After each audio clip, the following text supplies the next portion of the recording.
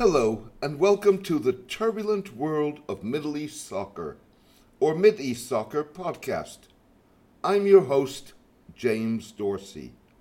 As Eurasia's geopolitical sands shift, Iran is touting a sea and rail hookup involving Iranian, Russian, and Indian ports that would link the subcontinent to northern Europe as a viable alternative to Egypt's Suez Canal, in addition to China's Belt and Road Initiative. Iranian and Indian officials suggest the route would significantly cut shipping time and costs from India to Europe.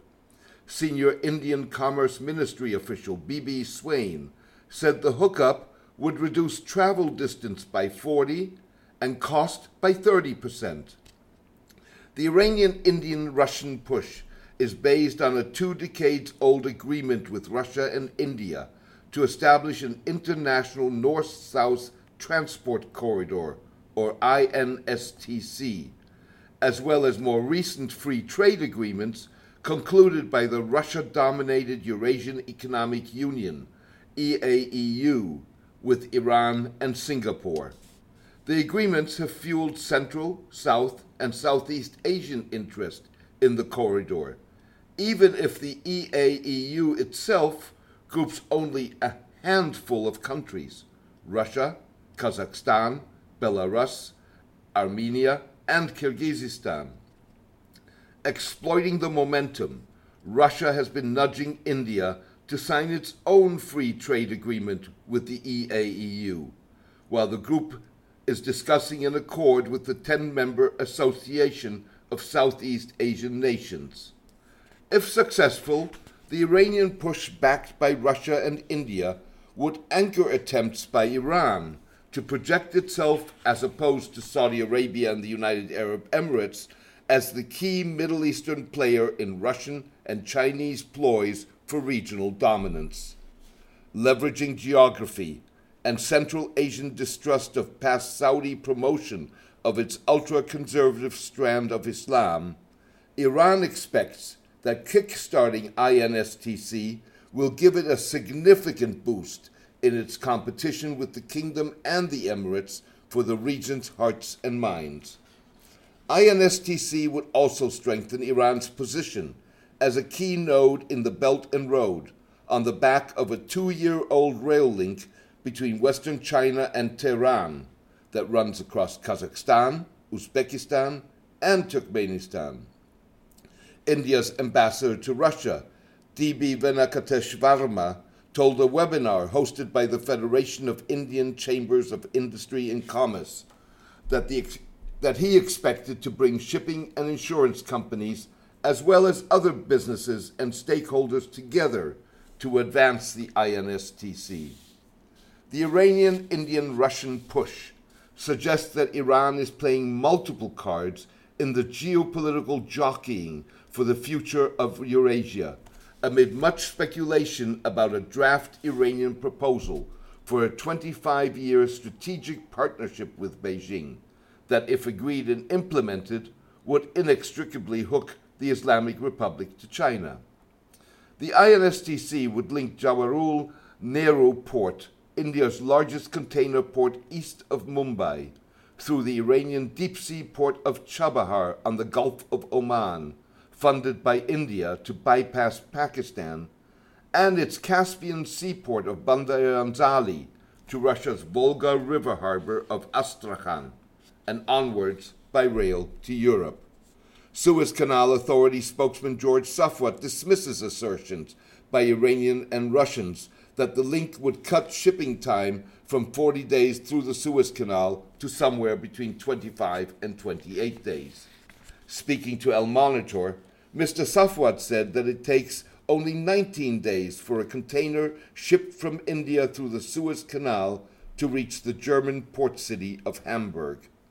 A search on sea rates, Dubai Ports Management Company DP World's search engine for shipping times, puts the transit time at 21 days. Mr. Safwat further insisted that INSTC would be unable to match the Suez Canal's capacity to accommodate more than 1 billion tons of cargo a year. The Iranian push was boosted in March by an agreement between Russia and India that would enable the shipment of goods through the corridor on a single invoice within a matter of months. Within 3 months, traders from India and Russia could move goods between the two countries through Iran, said V. Kalyana Rama, the chairman of India's state-owned container corporation. Indian sources close to the Chabahar project said in interviews that the ability to issue one bill of lading that would allow exporters to get a bank letter of credit, coupled with an agreement by state-owned Russian railways to act as the carrier, had removed key obstacles for INSTC. The sources said shipping costs were likely to be pushed upwards by the fact that much of the cargo traffic would be originating in India rather than destined for India.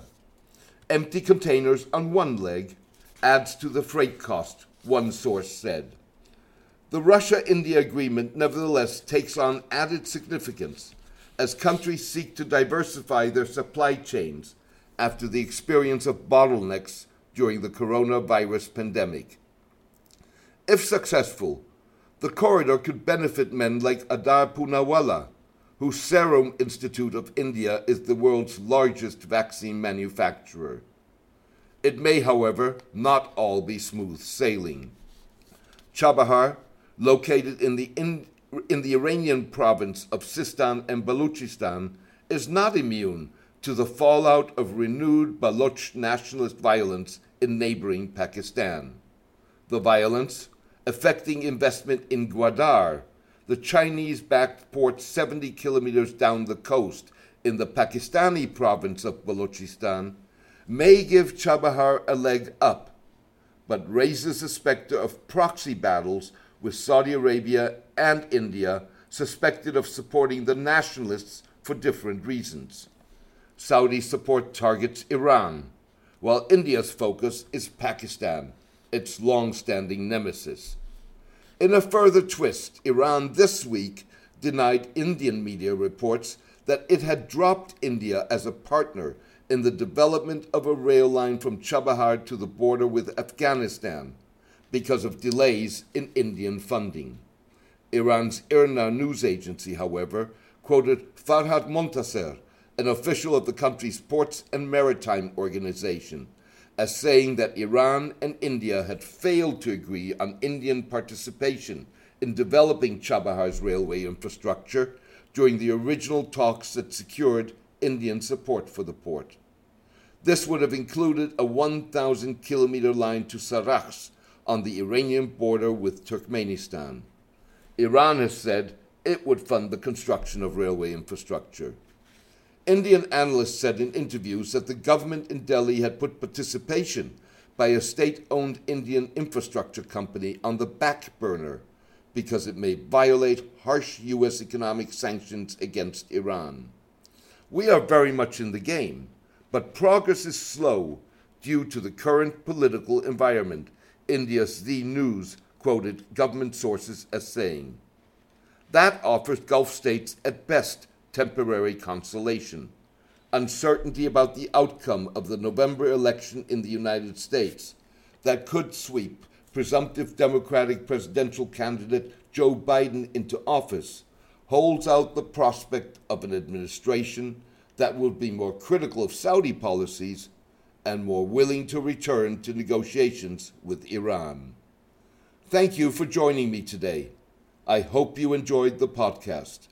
A written version of this podcast is on my blog, The Turbulent World of Middle East Soccer, at mideastsoccer.blogspot.com. Please join me for my next podcast in the coming days. Best wishes and take care in these trying times.